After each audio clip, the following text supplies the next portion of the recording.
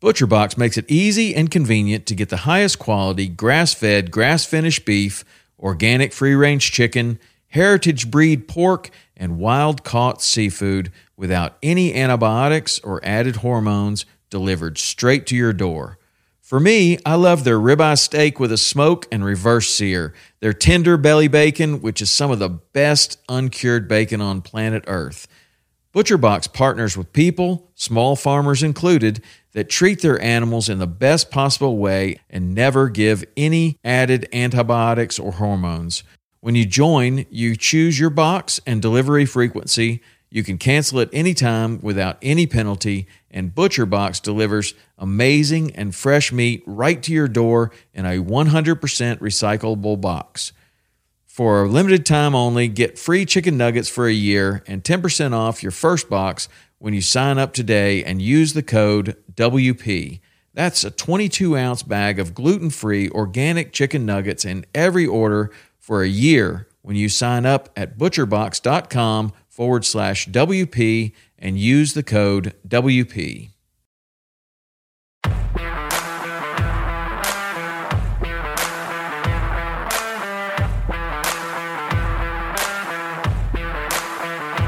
Welcome to Western Contours Podcast, sharing experiences, providing insight, and looking for solutions to become better hunters. We talk gear, on and off season preparation, tips and tactics, conservation, and finding inspiration in the outdoors as sportsmen and women. Thank you for joining us as we share our love for all things Western hunting. Hey guys, welcome to Tap Tuesday, brought to you by Titanium Archery Products. Dedicated archers deserve truly elite products that provide all of the performance attributes that they demand, and that's exactly what Tap delivers. This week I sit down with Jared Newman, creator and owner of the Hunt League app. Enjoy the episode. So we're on with Jared Newman of Hunt League. We'll talk about the Hunt League app, but first, Jared, man, thank you for sitting down with me. I appreciate it greatly. Welcome. Man, thank you, Kai. I'm so honored to do this. My first ever outdoor podcast. So thank you for having me. Absolutely, man. I'm actually kind of shocked that you're saying that after exploring that app a little bit, man. That I can't wait to use it. But yeah, we won't get ahead of ourselves too much. Why don't you jump in, man? Give us the intro. Tell us a little bit about yourself, and we'll get into some hunting and then talk about the app here in a bit. No, sure thing. Well, I'm the guy that as a kid couldn't get enough of the outdoors. If I could be outside, I was out there. I was catching every lizard, every toad, every tadpole. If I was near water, I couldn't sleep. I would hang out in a tree with a crab trap, seeing if I could get a rabbit to walk underneath so I could drop the trap and catch a rabbit. If I could be outside, that's what I wanted to do. And every animal I caught, I used to name Tonko because I just thought that was the toughest name in the world. So, and I was catching animals all the time and just grew up absolutely loving the outdoors. But now my dad, he grew up, his family was pretty poor, grew up in Ohio, and he grew up as a young boy trapping and doing a lot of hunting, but he was doing it as a means. He was skinning and selling skins. He would, rejoice if he caught a mink or something. There was a lot of muskrat and, just other things that he was catching. And by the time I was growing up, he was like, he didn't have any desire to hunt anymore. He would take me fishing, but I didn't grow up necessarily like hunting with my dad. I can only remember 2 hunts growing up that I went with my dad, a rabbit hunt and a wild boar hunt down in Georgia. So it really wasn't until I moved out to Colorado back in 2005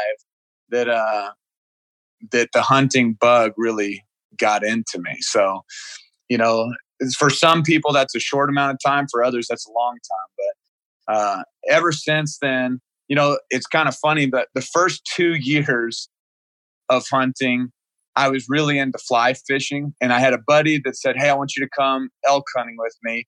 We're going to go bow hunting." And we were going back in these areas where I knew there was some good like rivers and high mountain lakes. And I was so excited because I was like, well, we'll hunt in the morning or hunt at night, but I'm going to fish all day. And so you can imagine if you backpack in, I think we backpacked in about 6 or 7 miles.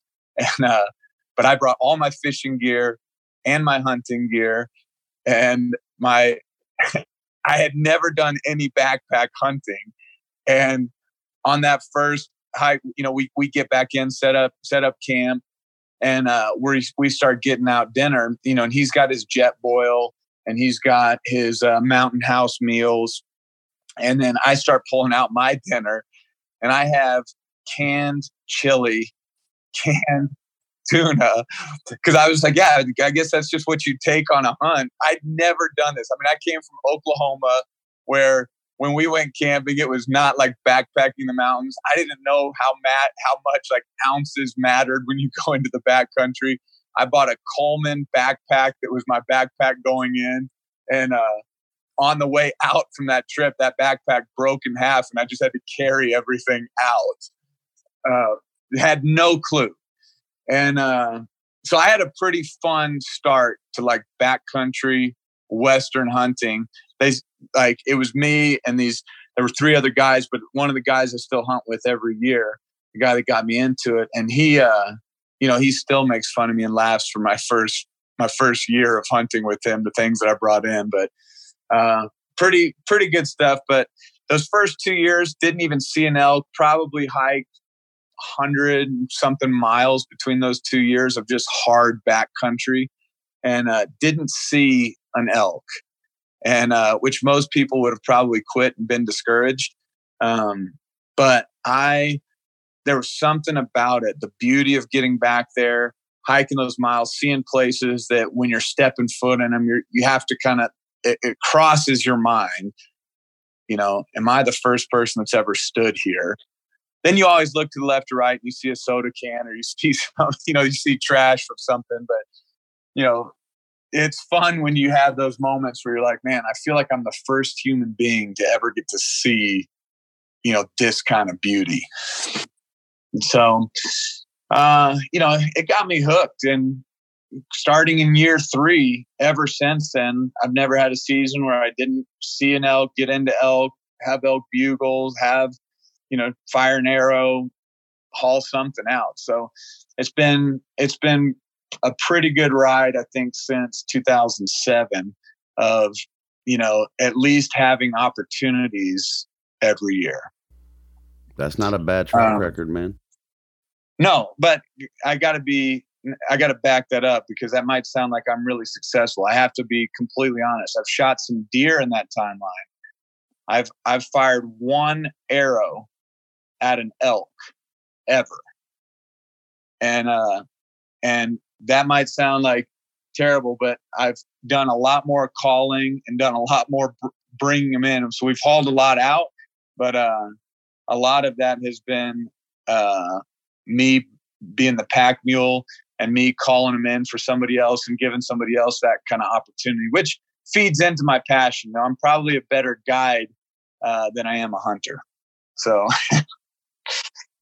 So you brought up a few things there, right? And first off, man, there's nothing wrong with carrying at least 1 can of corned beef hash in the backcountry with you.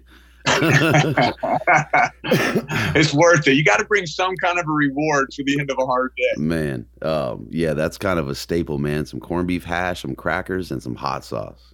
Dang it. Come on. Yeah. And then, that whole conversation, man, with getting out there, and feeling like you're the first one to lay boots on that area, and then look over and see, a water bottle, a soda can or something. Yeah. Man, we can go spin off on a crazy tangent about that. But guys, clean up your mess. That I've talked it's to, true. I talked to Andrew Schroeder, a Sasquatch Fuel, and that's one of the things that we were talking about. And then TJ Duguay recently, he said it perfectly, man. On the Conservation Quick, clean up your shit, guys. Let us feel like that is the first boot to hit that, right? We're going to leave it for you that way. So clean it up. No, like one of my passions is introducing new hunters, like taking somebody out that's never been out. And the experience that I want them to have is something where they feel like they are in the wild. They feel like they're in a place that they don't necessarily belong. And they have an encounter with an animal that seems almost prehistoric. You know, when you have an elk bugling in your face and it's like that's something that changes a person. And the last thing you want to do is kind of walk them into an area where people have trashed it, where you feel like, man, we're endangering animals here. You know, are we bettering the environment around us? Or, you know, it's like, no, like hunting plays an important part of conservation. Hunting plays an important part of like, you know, taking care of our forests, our wilderness areas. And, you know, it is a real deal. Like pick up your stuff. If you find, it's always a debate. Last year I was in an area pretty deep and there was some stuff that I was like, how did they get this here? Like there's no roads. And there were these camp chairs that were like metal frames that had been out there for years. The sun had already worn through the fabric. And then there was like shelving units, which is like, I mean, I'm miles in the backcountry without a road. Like, so somebody had been setting up some kind of a base camp year over year up there because there were some tarps covering up kind of a heap of like just human stuff. And, you know, I'm back there and I'm like, I can't carry that kind of stuff out on my back, you know, but I sure wish I could because, you know, that's just stuff that doesn't belong. I mean, that's a hell of a justification, right?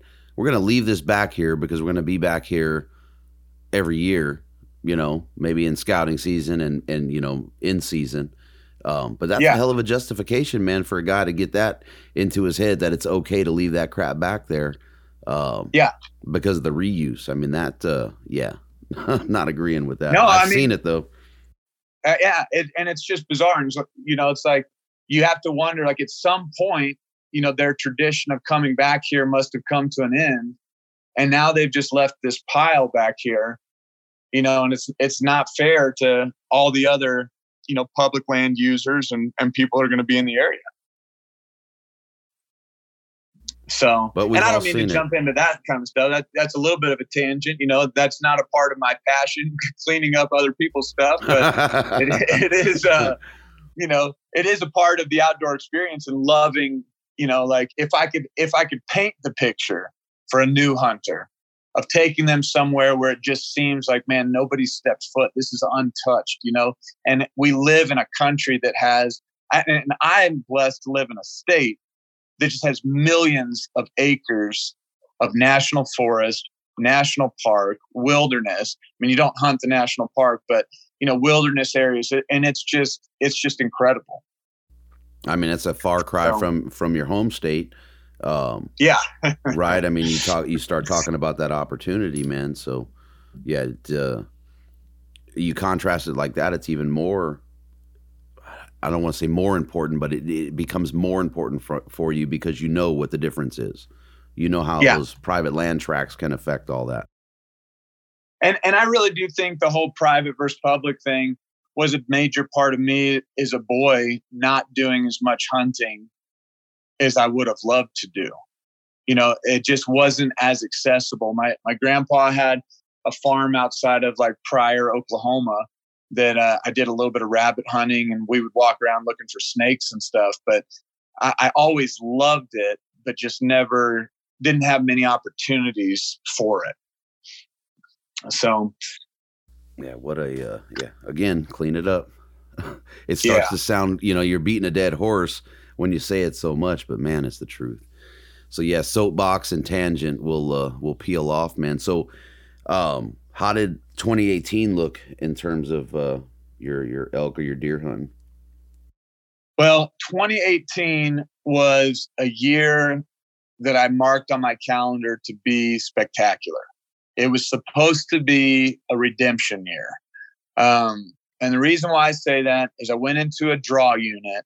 I burned 5 preference points to get into a unit. I could have drawn it with 3, but I had been waiting for a couple other guys to be able to draw it with me. So I burned 5 points to get into a unit. And I was going back into a unit where, you know, I had told you earlier that I'd fired 1 arrow at an elk.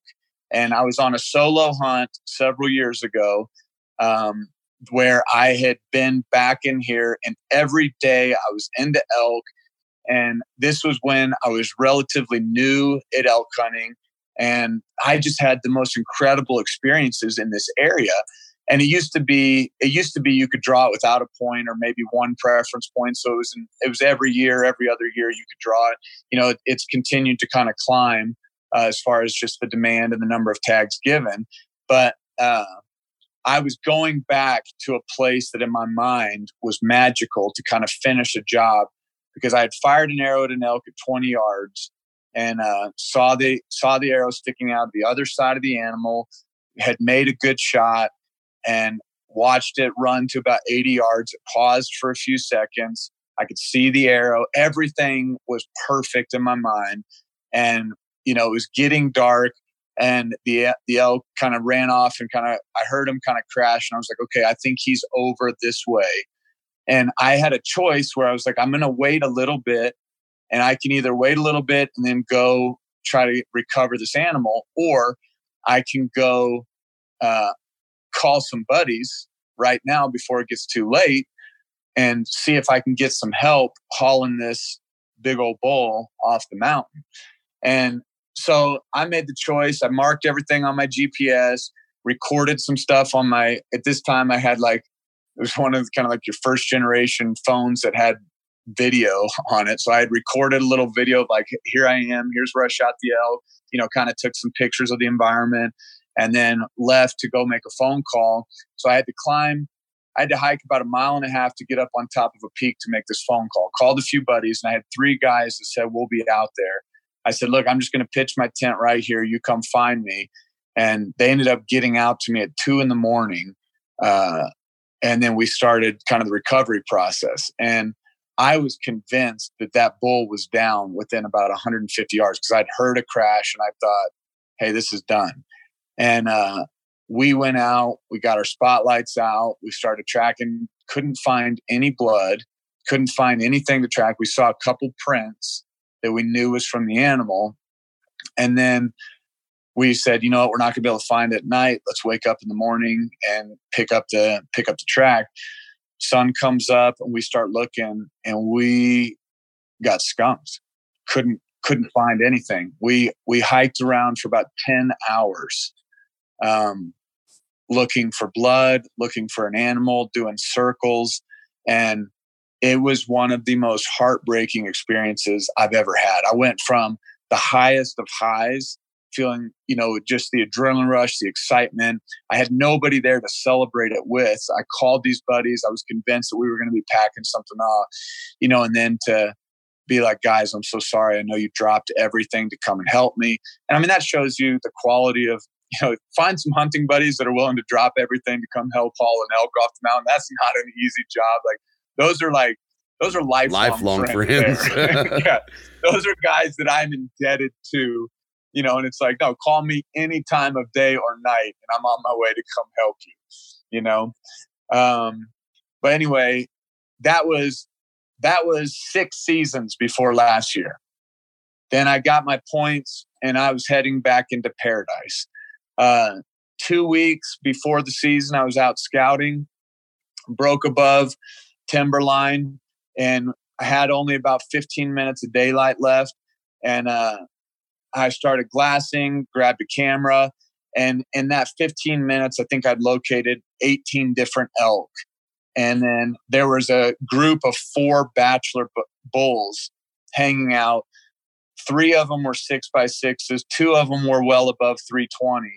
And the biggest of the group had velvet just dangling down and was just just a waterfall. I called him the waterfall bull, and I was like, that's my bull. I'm coming for him, in 2 weeks. And it was just magical. So I could not wait for that season to start. Fast forward a little bit, and I'm out chasing elk. It's September 1st, and not hearing anything, not getting any bugles, no responses. But I'm walking to the edge of this timber, and then I see a cow that looks like just a lone cow out there, and I just kind of park it and sit. Because sometimes when you see a cow, in September, it's typically not alone. Sometimes there's a lone cow, don't get me wrong. I've definitely seen that. But I sat down there just to kind of wait. And like, as I waited over the next 10, 15 minutes, here comes another elk walking through, another elk. Then the first bull comes through, and it's like, okay, we got a 5x5 here. Following that bull was another 6x6. It was a little bit nicer, but still like sub 300, but he had 6 on each side, like good bull. And then about 3 minutes later, the daddy came out. And at this point, now I'm kind of in the middle of I'm pretty exposed where I don't feel like I can move. There's several cows, and there's at least 3 bulls in this group. I'm sitting there, and I've got, I'd say a 320 to 340 bull in front of me, long fronts, everything's beautiful, deep forks on the 6s, everything that like you would dream of, and like a draw unit. And my inReach buzzes, and it was hi, honey. It was my wife. And she informed me that my son had just broken his arm. Oh. And we have 4 kids, and I knew what that meant. And I said, you know what, this is September 1st. I'm having the time of my life, and I cannot wait to get back here. And I'll be back next weekend, and we're going to get this done. I know where they are. I know what's going on. Left, I'd been up since 3 that morning, started hiking back to camp through a rainstorm, packed up my tent, packed up everything, headed back down, got to the truck. And as I started driving home, my head was bobbing. I was falling asleep. I called my wife, and she said, you know what, I'm already home from the hospital. We got him, in a splint, like they'll cast it in a couple days. Said, there's not really anything you can do. So if you want to stay out there, go ahead. It's like, I've been up since 3. I've probably put in about 18 miles in that day. And I just didn't have the energy to go back up, but I also didn't have the energy to make the drive home. So I just parked it, slept right there beside the truck, got up the next morning, made it home. But that was my most exciting moment of the 2018 season, because after that, I hunted through the hottest September I can remember. It was so toasty. I saw elk, but it was typically from afar. Had another probably 305 bull that I saw at about 700 yards. Got to within about 200 yards of them, but that's not near close enough with a bow to get the job done. So it was what should have been a year of redemption was a heartache year for me. And I put in the time. We're going to talk about the Hunt League app. I was actually looking through it just the other day because I was like, how many days did I get out? And I had logged 13 days out, which is more than usual, so it's like I put in the work. Usually I can get about 7 or 8 days in a season, some weekends, and usually 1, maybe 4 or 5 day kind of hunt, get out there 2, 3, maybe 4 times in a year. But last year I got out chasing elk, 13, 14 days. I took my brother-in-law to an over-the-counter hunt. So I gave up some of my time in the middle of September where I could have been chasing them to take my brother-in-law. And the first morning we were out, we called in a really beautiful mature bull, brought him into about 25 yards. It's my brother-in-law's first ever morning of archery hunting. He had just passed his hunter safety. A couple years before that, he'd come out on an elk hunt, so he'd seen it, he'd experienced it, he'd helped harvest an animal, and we helped haul it off. And so he kind of knew what he was in for. But when it's a different story when you got a bow in your hand. I was going to say, when you're behind that string, man, there's a lot to overcome. Yeah. So here's the memory that I have is I've got a bull that is just screaming. Like at first, this might be a little tip or something, somebody could add this into their memory bank. it's 6:03 because, again, I have this Hunt League app. I've journaled it. I can go back and look exactly at it. It's 6:03. We're walking this little trail in. We kind of get to the edge of a cliff, and a bugle kind of sounds off. And I turned to him and I said, it's just hitting sun up. Like, we're just getting into, we're right approaching legal light. So there's a good chance that's a hunter, maybe not a bull. Let's just give it a second. Because we were in an area that we'd never hunted. We weren't too far off a road, so it just seemed too good to be true. And it's 6:03. We hear this bugle, and I said, here's what we're going to do. We're going to give that a couple minutes. We're going to cut a little bit of distance and get a little closer. And I'm going to blow a bugle when we get to the edge here. And if it is a bull, there's a good chance it's going to either cut us off or it's going to just respond pretty much immediately. If it's a hunter, they're going to be fumbling around for their bugle, putting a reed in their mouth, putting a diaphragm, grabbing their pack, and then responding. And I'm like, there's typically, from my experience, like sometimes there's a little bit more of a delay when you're going hunter to hunter. And so I get to the edge, we fire off, and I'm not even done with my bugle and just screaming right back at us. I turned and I was like, this is the real deal, like get ready. So we cut some ground. He was on the opposite side of a valley. So we got down to that valley. We get set up. I I did one more bugle. He's cutting ground. He's getting closer. So we knew, like, look, he's on his way. We're sitting tight for about 2 to 3 minutes. I grab a stick and start raking a tree, just saying, like, all right, I'm gonna act the part and get aggressive here. And my brother-in-law, he's about 30, 40 yards out in front of me, between me and the bull. And I finished raking this tree, and I think, you know what? I have a camera in my bag. I'm gonna grab my camera, just because I'm going to see if I can get him. Like, how cool would this be on his first ever morning? Let me get a shot of this. Let me film this. And I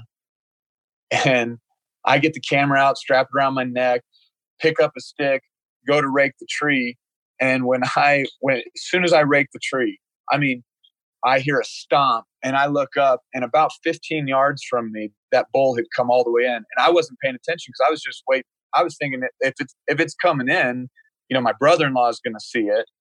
He's going to shoot this thing. I had been fiddling with my camera and backpack and didn't have my eyes up. And that bull had came right through my brother-in-law and was right in front of me. and then, obviously I spooked that bull away unintentionally. And I ran up to my brother-in-law. I said, what happened?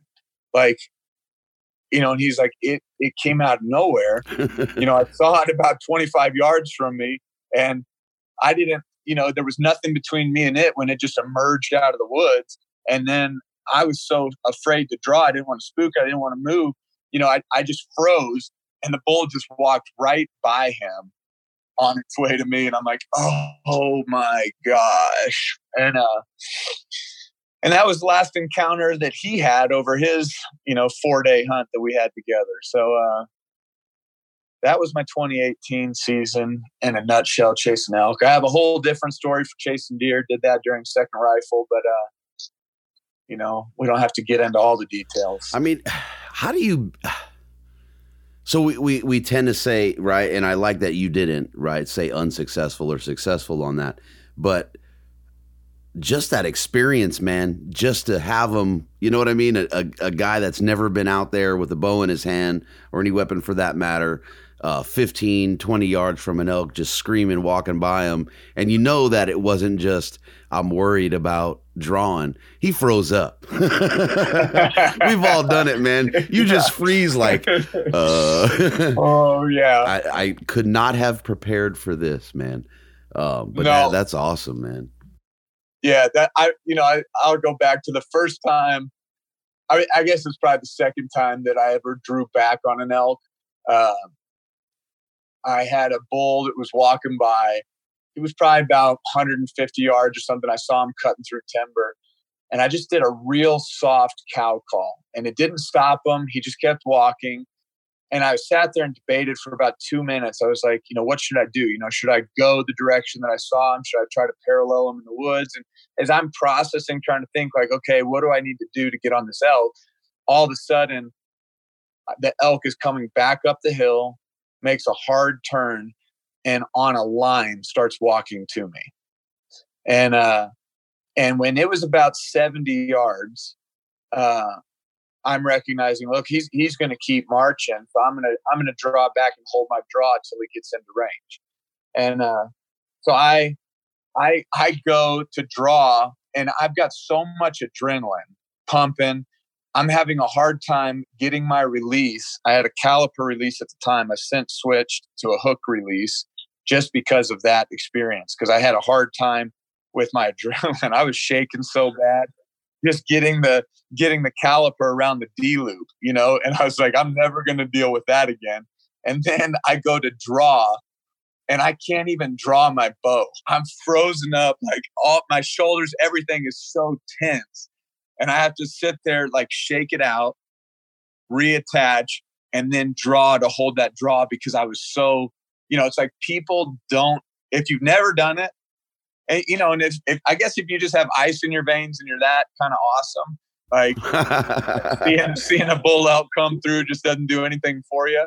But for me, I'll just tell you, it was, I can't even describe what was happening in my body at that time, that first time, like draw back. Since then, I will say I have gotten better at my composure in the presence of a majestic elk. But I can't say not much better. Yeah. So. But it is, and I didn't realize it, right? I know for whatever reason, when I'm on rifle, I'm shaking, I'm trembling, and I'm not sure what it is. What on bow, I just start this crazy, like almost like labor breathing. That's the only way I can describe it. And I am just, I filmed myself last year in Wyoming, and the breathing is just unbelievable. I was like, what in the heck is going on with me? But I'm okay once I anchor, I'm okay to a point, right? But it is something about that. I agree. Something about I feel like the jitters and the shakes for me with the bow is when the realization of like this could be the moment, and you start trying to hook up, and you start trying, you got everything locked. But I feel like once you get to that anchor point, it becomes a little bit surreal. Like there's a calm in the midst of the storm. Right. And I would completely agree with you that once I'm anchored, that thing is done. The very first encounter that I had with an elk, I told you I didn't see anything for my first 2 years. The third year that I was out, it's still one of the biggest public land elk I've ever seen. Came into an area that it was about 10:30 in the morning. We were in a real heavily, it was really heavy forest, just dark timber and a lot of down deadfall and stuff. And it was hard to walk around. And then all of a sudden there was just a little spot, only about 30, 40 yards around, and it had a wallow out in the middle of it. It was just a little grass spot. And I was hunting with a guy that he'd never gone on an elk hunt. Or no, he'd gone 1 year before. And I just said, yeah, you can come, you can kind of call for me. He didn't have a tag for the area. And I leaned over to him and I said, hey, let's mark this spot on the GPS, because this just looks real promising. There's an active wallow here in the middle. Here's a little bit of food source, and we're in a pretty thick, heavy, dense area. And so as he's marking, I look over to the left, and there's a bull that is like cocking his head coming in between trees, just this monster. And at first, because we'd seen some moose in the area, at first I was thinking, oh, this is a moose, coming in, just because his head was kind of down and I could see him kind of working his way through the timber. And when I realized, oh my gosh, this is an elk, I became Thumper in Bambi. I know that feeling. My right leg became uncontrollable. Just thump, thump, thump, thump, thump, thump, thump. And I'm like, what is going on? I can't. and it's like, I don't want to lift my leg and start shaking it out. But I mean, it was like, I could not control it. And what should have ended up being something, I mean, he was just going to go straight out to the mud. It would have given me a 20-yard shot. He's just about to enter. I'm 40 yards at this point from this bull. I'm within my range, and I'm knocking an arrow, getting ready. My right leg is just thumping every which way. I can't control it. And then my buddy who's sitting behind me just a couple feet, as I'm getting ready to draw, he does a cow call. and like, oh my gosh, all of time stopped. And that bull, who was coming in completely just moseying on in, lifts his head full alert, looking for what should be a cow right at the other side of that meadow. And, I could tell it's almost like a dog when they cock their head a little bit confused, that elk kind of looked right at us, cocked its head, kind of confused, like, well, where's the cow? Like, I just heard a cow. You're not that. And over the next probably 8 seconds, he does 2 more cow calls. And the whole time I'm pegged, I cannot move. And I see a little bit of a twitch in his muscles. And I'm like, come on, please, and just boom, he exploded out of there. And I kind of say, man, you blew it. And I kind of blamed on him. But then I said, you know what? Like, I was thumping so bad. I don't know that I could have made a shot anyway. So I'm kind of glad I can blame that one on you. Hey, that's a rough one, man. I mean, and I want you to talk about it, but there's some rewards that come with that mentorship, right? But then there's some risk that, I don't care if you're deer hunting, turkey hunting, elk hunting. There's some risk that come with it too, especially when you say, hey, you can call for me, right? If you don't talk strategy, what you expect from him as the caller, man, I'd have been pissed. No, I'm not going to even BS. Well, I turned to him and I said, what were you doing? Why'd you call? And he just goes, I was so excited. I felt like I had to do something. I was like, oh, blow my opportunity on that elk, buddy. Oh man, that's funny. I mean, I've got a whole history. Like, we can talk about journaling in the Hunt League app. My history is filled with more mistakes, and I have a journal so full of mistakes that people will learn. It's like, if somebody could just sit and listen to the things that I've done wrong, I can show you a million ways how to not kill an elk. I mean, my 2017 season, I took out a father and son. I took out 2 different father and sons. One father and son group, we got to the edge of a canyon. We talked to him, and I had my boy, who at this time, he was 6 years old. And I said, look, we'll be out on a deer hunt. And I wasn't really expecting to shoot anything. I just wanted this guy, this father and son. It was his son's first hunt. He was 12 years old. They both had bows. They had mule deer tags. So it was a mule deer hunt, not an elk hunt. And I said, all right, I'll pick you guys up on the other side of the canyon, or do you want to come back to the truck, which will be right over here? And, they said, we'll traverse the canyon. Long story short, it ended up being a search and rescue mission. They didn't make it back to camp that night. It was 34 degrees and raining, like sleet. The only thing that was a saving grace in my mind, the father had some paper maps. He had some military experience in his past. And prior to him leaving, I said, do you have, gloves? Do you have a jacket? Do you have water? Do you have matches, to start a fire? And I just went through a checklist because it's their first time. They haven't done this. And I just said, look, because you need to be prepared, if you're coming to the mountains from the Midwest, or you're coming from somewhere, like, you got to be prepared. The mountains are king out there, and they, even if it says there's no rain, no snow. I mean, I've been in situations in the high country where I got about 14 inches of snow on an archery hunt about 4 or 5 years ago that wasn't on the weather. It's like, you got to be ready for whatever is going to hit you in the mountains. But, that ended up, we didn't reunite with them. I spent a day behind glass looking at the bottom of cliff edges. Every hour that was passing, my heart was sinking. I said, man, something's really wrong here. We had helicopters flying. We had search and rescue, boots on the ground. We didn't find them until about 6:30 the next night. So that was the start of my 2017 season. So you can imagine I didn't even have my bow in hand most of that hunt. 2 weeks later, I take another father-son out on their first elk hunt. They had moved here from Minnesota the year before.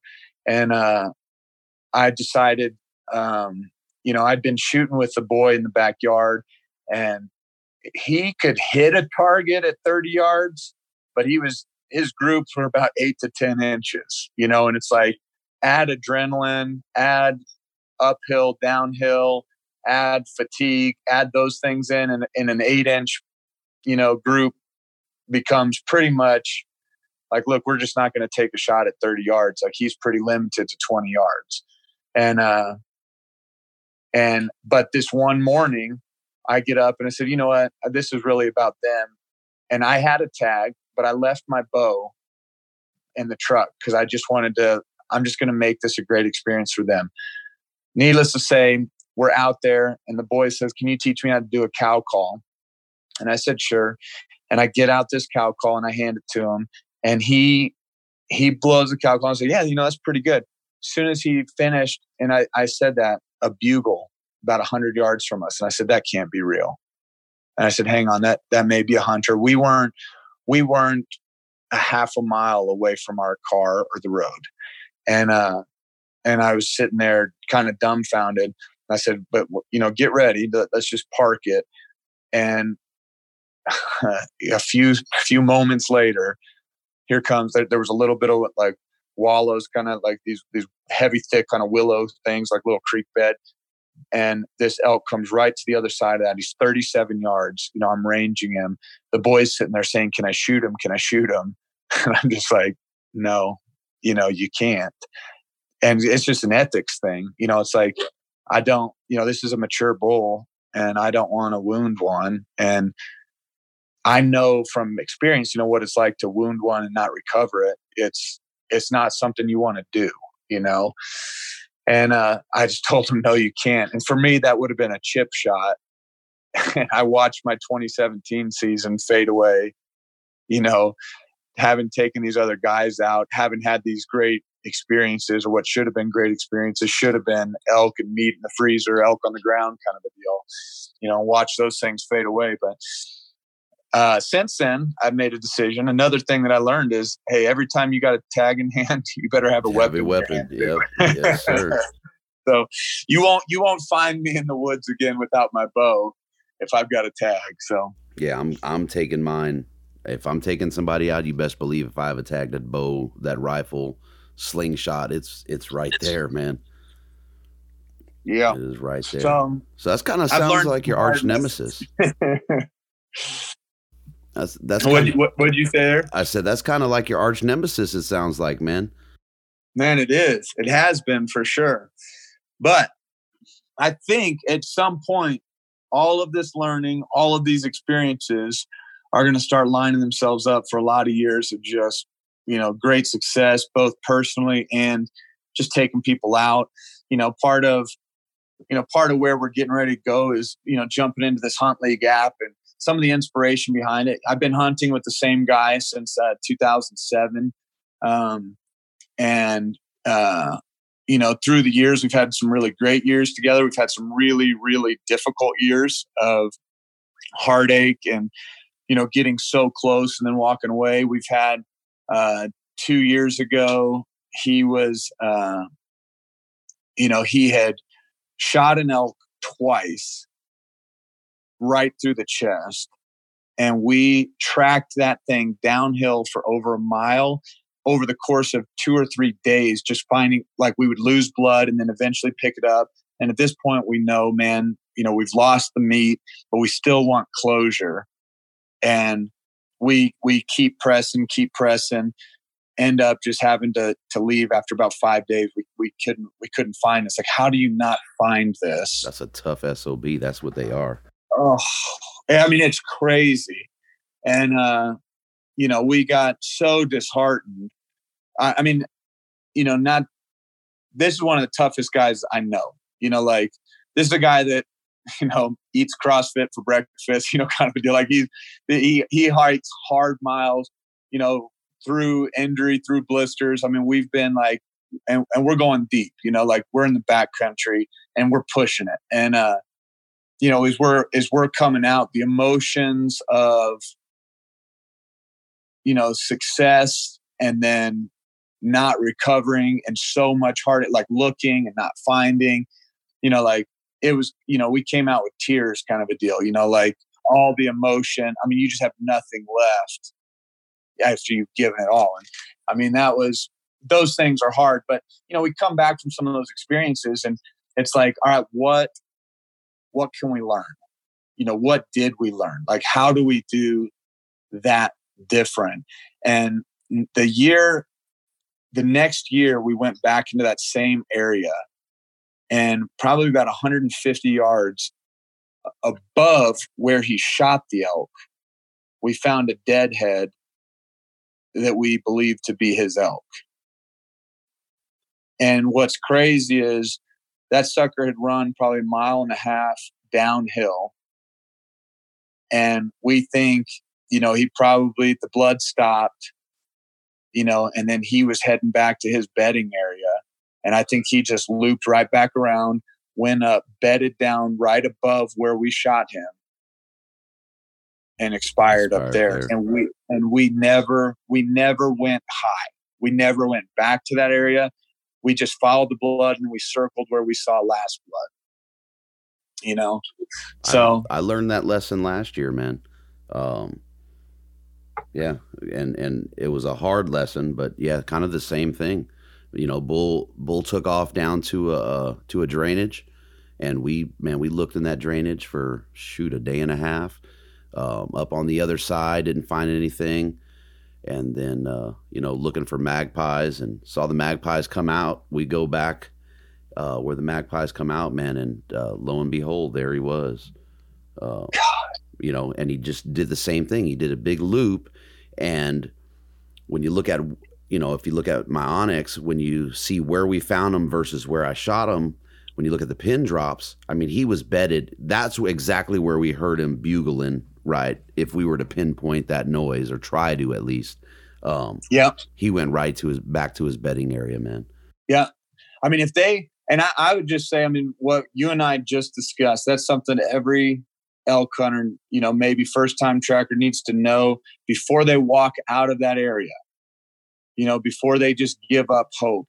Go back to where you heard them, because there's a good chance that, I mean, that's where they're safe. That they know those hills, they know those spots. You know, he went back to where he felt safe, back to his bed, you know, and it's like, man, you know, that it's a tough, I mean, it's hard because you feel like, no, that elk is dead and I saw him go this way, so he's got to be in this area. He must have bedded down.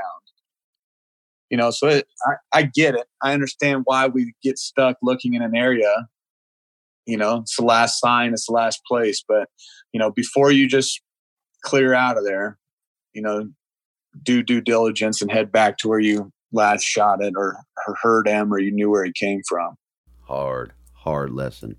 So yeah, let's talk about it, man, a little bit. So, you know, I was just kind of poking fun at you a little bit with the arch nemesis thing, but a lot of that time is spent, you know, with that mentorship, right? And there's some pretty big rewards that come out of that, man. Not only the rewards personally, but introducing someone else to this thing that we're so passionate about, right? And bringing someone else in. Here we go with the cliche stuff, and increasing those numbers. You know, better supporting our community at large. So why don't you talk a little bit about the mentorship, man, and why you enjoy that so much? Yeah. Well, you know, it's a longer story with that, in the sense that I grew up, I love the outdoors. My second, actually kind of first passion all growing up, I wanted to be a professional baseball player. I spent my high school years, you know, pursuing baseball. After I played at a Division I college, and you'll notice if you download the Hunt League app, you'll see the icons are almost all in the same shape, and it's the shape of home plate. Somebody may not notice that, but that's just I'm putting both my passions right there on the line, just saying, look, I love baseball. You know, I want to reach home plate. that's kind of the goal, the target. And so you'll see that kind of echoed all throughout the app. But when I stopped playing ball, I got into coaching baseball and started kind of mentoring young people without knowing it. I didn't realize kind of what I was doing, but I had a pastor that was in Tulsa who had a son on the team, and and that son's actually a big hunter now, but he just said, "Man, I love the way that you've been pouring into the young men on this team." And I didn't really think anything of it. It just kind of came natural for me. And he's like, "Would you consider, coming on and being a youth pastor at our church and like helping with teenagers in our city?" And so I got started like mentoring and pouring into teenagers, investing in them, back in 2001, just 2 weeks after I got married, and spent 12 years working in a church environment, working with young people. As soon as I left there, I started coaching baseball again and coached at a high school here in Colorado Springs for 4 years.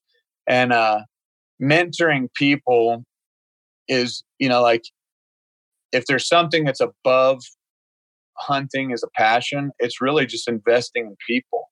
I love investing in people and seeing people grow and thrive and coaching people. Like that's just in my nature, So through the years, one of the best ways I feel like to connect with people has been to get them disconnected from the world that they're in and take them to, this magical place, the national forest and the woods, and show them something that they don't get to see all the time. So that's been, I've used the mountains and I've used the woods as life lessons for years, teaching kids to persevere when stuff gets tough, when your body's telling you to quit or to do something or to take a shortcut, like learning how to we use this 1 Corinthians 9:27, like I beat my body and make it my slave. We use that verse with them and just talk to them about like, man, we're going to learn how when your body's telling you to quit, how to push past that. Because,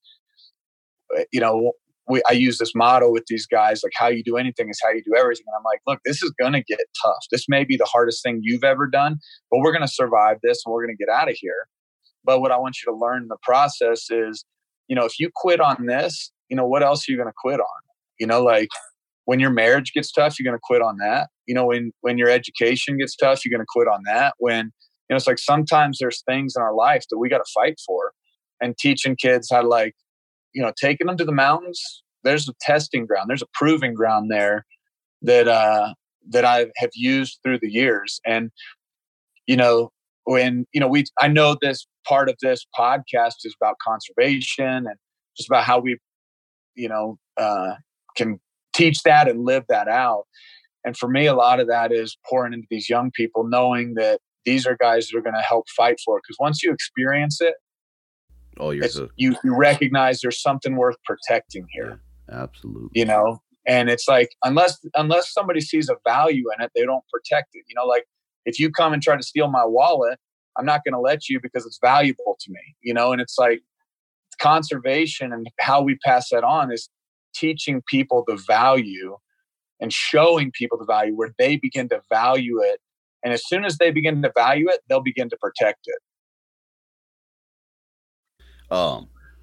Yeah. And I really like that. How you do anything is how you do everything. And here we go. I always feel like I'm saying cliche stuff, man, but everything is so easy for us to attain nowadays for the most part, right? It's at our fingertips, right? You can get on your phone and have just about anything you could afford or want, on its way to you. Drive down the street, you got 20 options to stop and grab some food, be it grocery stores, fast food, etc. Man, when you get on the mountain, all that is gone. Like, as far as I'm concerned, that proving ground, I don't know if there's one better, man, especially for a young mind. Yeah. No, there's something that I can't reproduce what a mountain can do. I can't bring them into a classroom. I can't bring them into a lecture. I can't go into somebody's home and walk them through that kind of life lesson. It's like, it takes a mountain, it takes a hill, it takes a fight, and it's like, those are the things that I feel like shape, us as young men and young women. And, and that's a, you ask kind of how did I get involved mentoring my passion, and over the last 10 years, I bet I'm close to walking about 100 people through their hunter safety courses, and some people are probably going to get mad at me for that. I'm like, man, I'm just filling up the woods and taking away spots. Oh, well, but it's like, no, like I'm building up a generation that's going to value these things and help protect this for future generations. Man. That's the way I see it. Yep. Good on you for that one, man. There is absolutely nothing wrong. The guy that has a problem with that, I got a few choice words for him. You know what I mean? I mean, hunting dies with their generation. Absolutely. If we have a problem with it, it's like, it's a selfish way to live this out. Mm-hmm. Absolutely, man. Yeah. Like I said, good on you for that one, man. I just had to get that in there. So journaling, man, I love it. I know I got some buddies that are way into it, and you have an app that you've been working on for quite some time, man, and that's how we connected. I'm excited as heck about the app. I'm excited to put it to use and be able to tie all my journaling and data in one place. So why don't we get into Hunt League, man, and drop a little bit on Hunt League and what you're hoping to achieve and what it's offering at the moment. Yeah, I'd love to. Well, there's three principles that kind of drove, like what Hunt League is and what's behind it. And it's kind of cliche, like you say, there's 3 C's that I've kind of developed: is confidence, community, and competition. And the idea of confidence and like why the app kind of helps build that is, look, I want people to be able to go in and journal and know, like, what time did I see something? Where did I see something? What did I see? Take photos of it, take videos of it, add audio notes, create opportunities so that, like, the next time you go back, every time you go to the woods, you're bettering your chances of success because you're taking the lessons that you're learning in the woods in real time and you're preserving them. I miss and I feel sad. I was a couple years into hunting before I started journaling because I started to realize like how much I was forgetting and how much I was leaving in the woods. And, my first 2 years I was in a unit that I since have never returned to. And I can't even tell you where in that unit I saw things. And it's like, man, I remember going to this one area specifically that was high up in the backcountry, and everywhere I walked, there was so much elk sign. And it's like, but I didn't see anything that one night that I was there. And I wish I would have had the Hunt League app so I could have recorded that, taken some photos of it, because that would be a place like if one of my friends said, hey, I'm thinking about hunting this unit, where would you recommend I go? It's like, let me tell you. And I could share that. I could share a hunt log with them. I could share the information. I could share GPS. I could share notes. I could share whatever, and I've designed it like where with the idea of like, first is like confidence. I want people to begin to develop confidence because they know where they've been and it helps you know where you want to go. Like looking back at your past, knowing where you want to go. The other part of it is in the app, it gives you an opportunity to kind of log all the gear that you're using. What broadhead are you using? What sight are you using? What bullets are you using? What gun are you using? What length of barrel are you can make a note about just about anything. What scope was I using? Did I like using, a 3x9, or did I want something that reached out a little bit further? I want a 4x16, or like, what you can make a note of all of those things and be able to look back. And not only that, but in time, and as there's more users, there will be a little bit more, like there won't be like shared data as far as like locations. That's always going to be private. Like, if this was like a public share as far as like where Jared hunts and where Guy hunts and those things, like nobody would use the app. I wouldn't use the app. Like I'm not trying to give away like no, go work your tail off and go find those spots. Like get some boots on the ground, go beat up some boot leather and earn it. That's definitely my opinion, because you learn more in the process of finding those spots. You learn what to look for, what not to look for, and you're going to rob somebody of the learning process if you just tell them where to go. Yeah. And so I don't mind if they're with me walking them in and pointing things out and helping expedite that process for them. But, like just to send, just to have a public forum and say, hey, here's a picture of where I shot this deer, where I shot this elk, like this is a great spot, go back there and then see it get flooded. It's like, no. So confidence is kind of the first point. Community is the second point because I love hunting, but I love taking people, as I've already kind of said, but I love going with some of my closest friends. And there's something special about it. Something that we like to do with like our little group of guys that go out is we'll do kind of we call it like a spring training where we get together, we'll shoot bows, and we'll talk about, all right, where are we dreaming about going? Where are we talking about applying? Who wants to apply together? And like, are we burning points? What are we doing? So we do kind of a little spring training event where we get together just before the draw, which out here is in April. So, usually early March, we'll get together and kind of do our spring training event. Right before the season kicks off, we'll do like a competition with each other where we get together and we'll do 5 rounds of different kinds of shooting. We'll shoot at different distances. We'll shoot at 20 yards. See who gets the closest group. We'll do some stress tests. Like, all right, do 20 push-ups, sprint to that water tower and back, and then you have to fire 3 arrows within 30 seconds. Like that kind of thing. And like see who had and it's different distances. Like putting you through some of that, and then and it's all just for fun. It's just like, hey, let's make sure our bows are dialed in. We're ready. And kind of dial it in. I love the community aspect. Something we built into the app is, you can find buddies. If you've got a friend that doesn't have the app, you can download, it'll pull up your contacts and you can send an invite from kind of the community page. So you can invite all your buddies from within the app. Once they've kind of accepted a buddy request, it's not like a social media where there's just a follow. Like you can choose to follow somebody in the app and like see their pictures, or it'll like update, like when somebody's done a hunt, it'll just say so-and-so completed a hunt.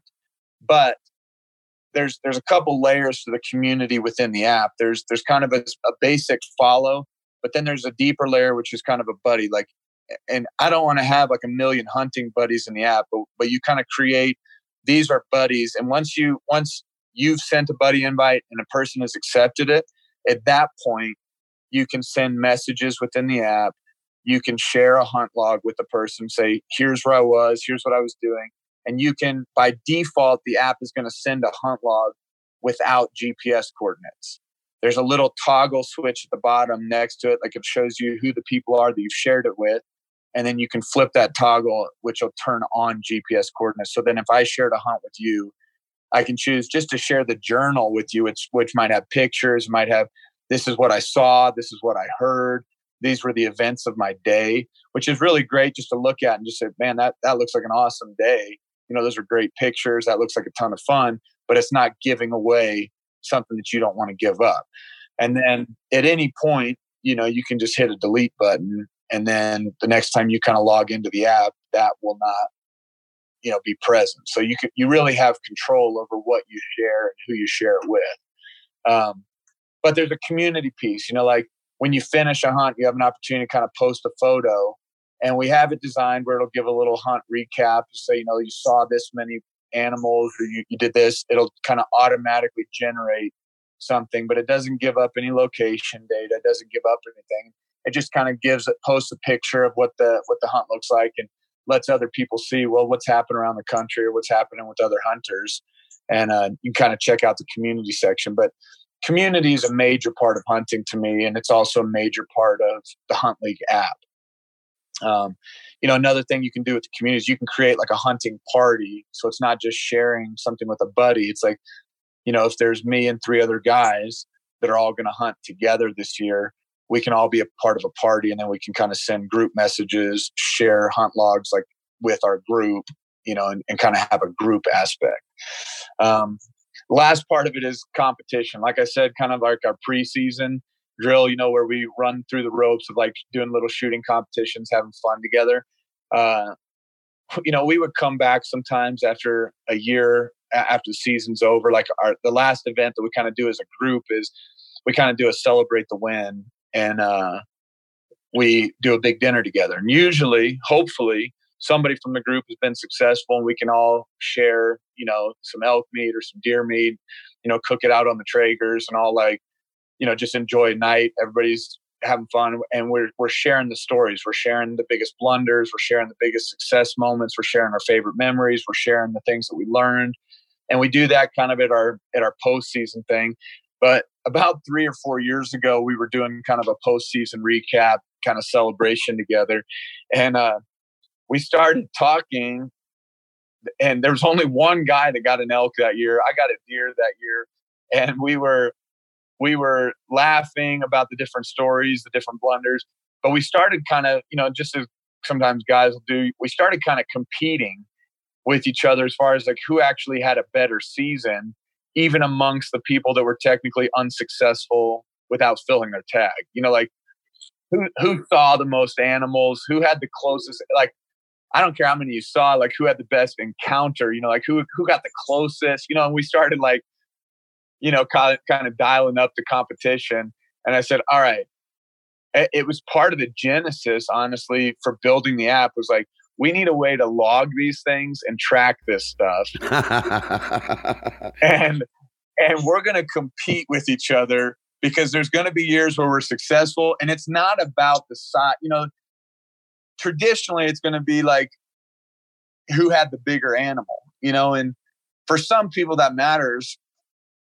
That's not really like what I'm in this for. It's not, and the other guys I'm with, we're not trophy hunters. That's not like like if you get a big bull, like awesome. Like it does an encounter with a giant bull do something different than it does when you're with a raghorn? Yeah, it does. Like it does something when you're in the field, in the moment. And it's not because I want one more than the other, but it is because, it's just like, you're standing next to this prehistoric giant elk, and it just takes your breath away. It does something different to you.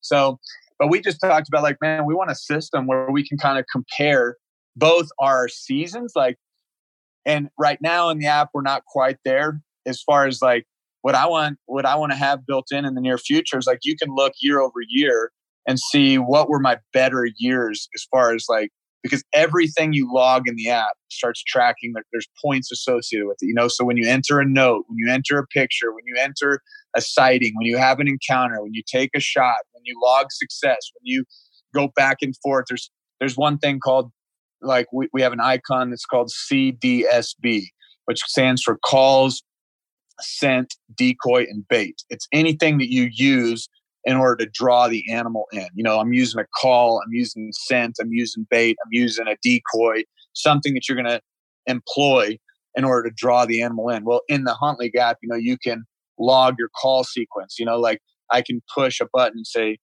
I bugled and then I heard, a couple cow calls, then I cow call, but then I heard a bugle, and you can record your sequences. Or if you're trying to get a bull in, over time, you can say, man, where did I make a mistake? Like what changed in my sequence? Where did I lose this thing?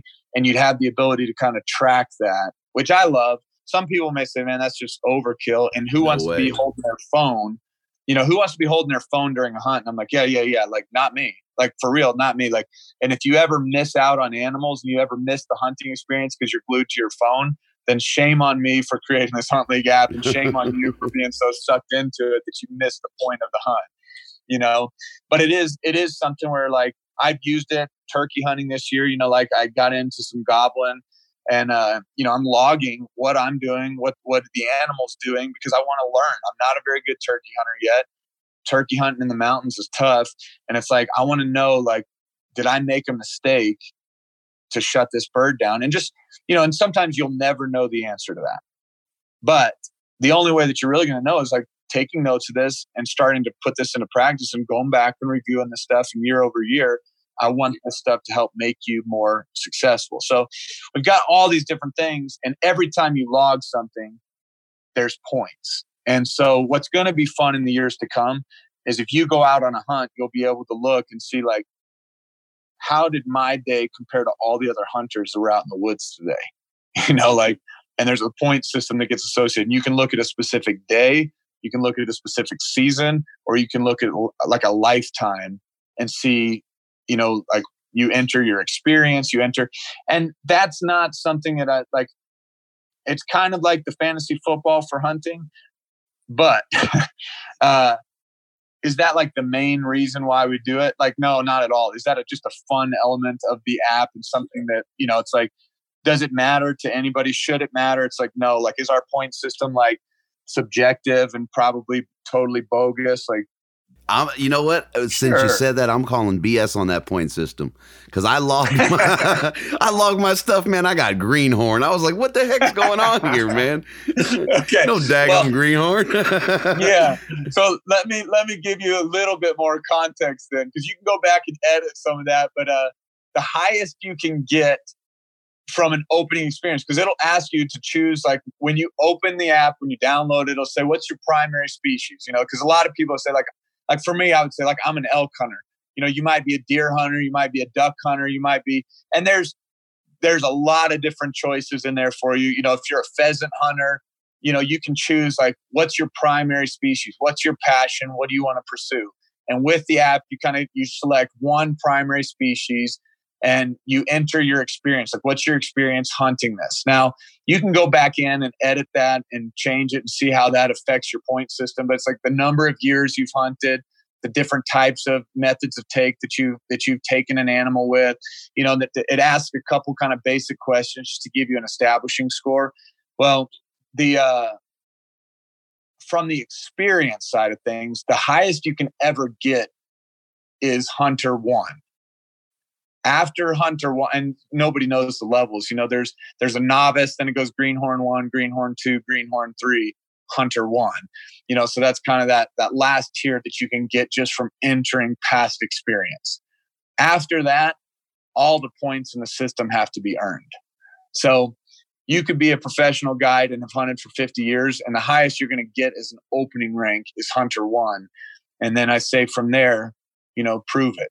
Right. That's a plus. Yeah. I was laughing when I did that, man. I did the initial input when you sent me the app and everything, and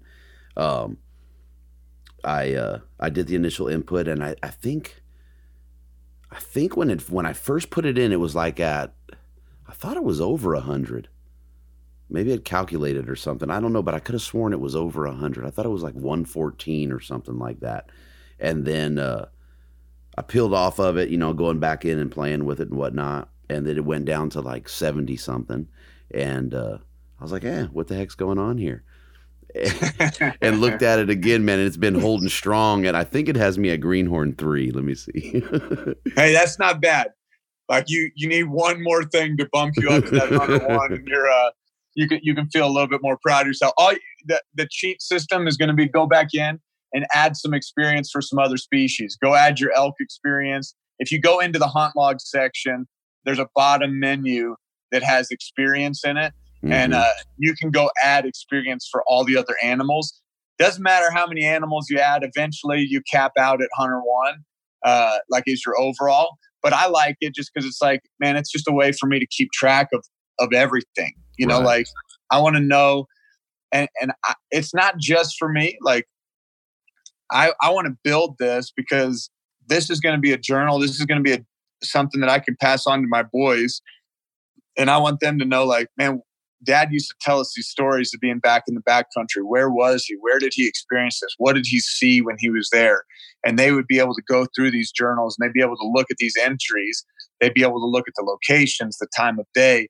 And, over time, I'm really interested to see, like, how did things change? Like with the introduction of new technology, does that put a different pressure? Do we learn new things about the animals as they regulate units differently, and either expand the number of tags or decrease the number of tags as they introduce or reintroduce wolves in areas? Like what happens to these traditional spots that, used to hold a lot of elk and now, maybe they're not present anymore. Maybe they've relocated, or like, how does it change their behaviors? How does it change their patterns?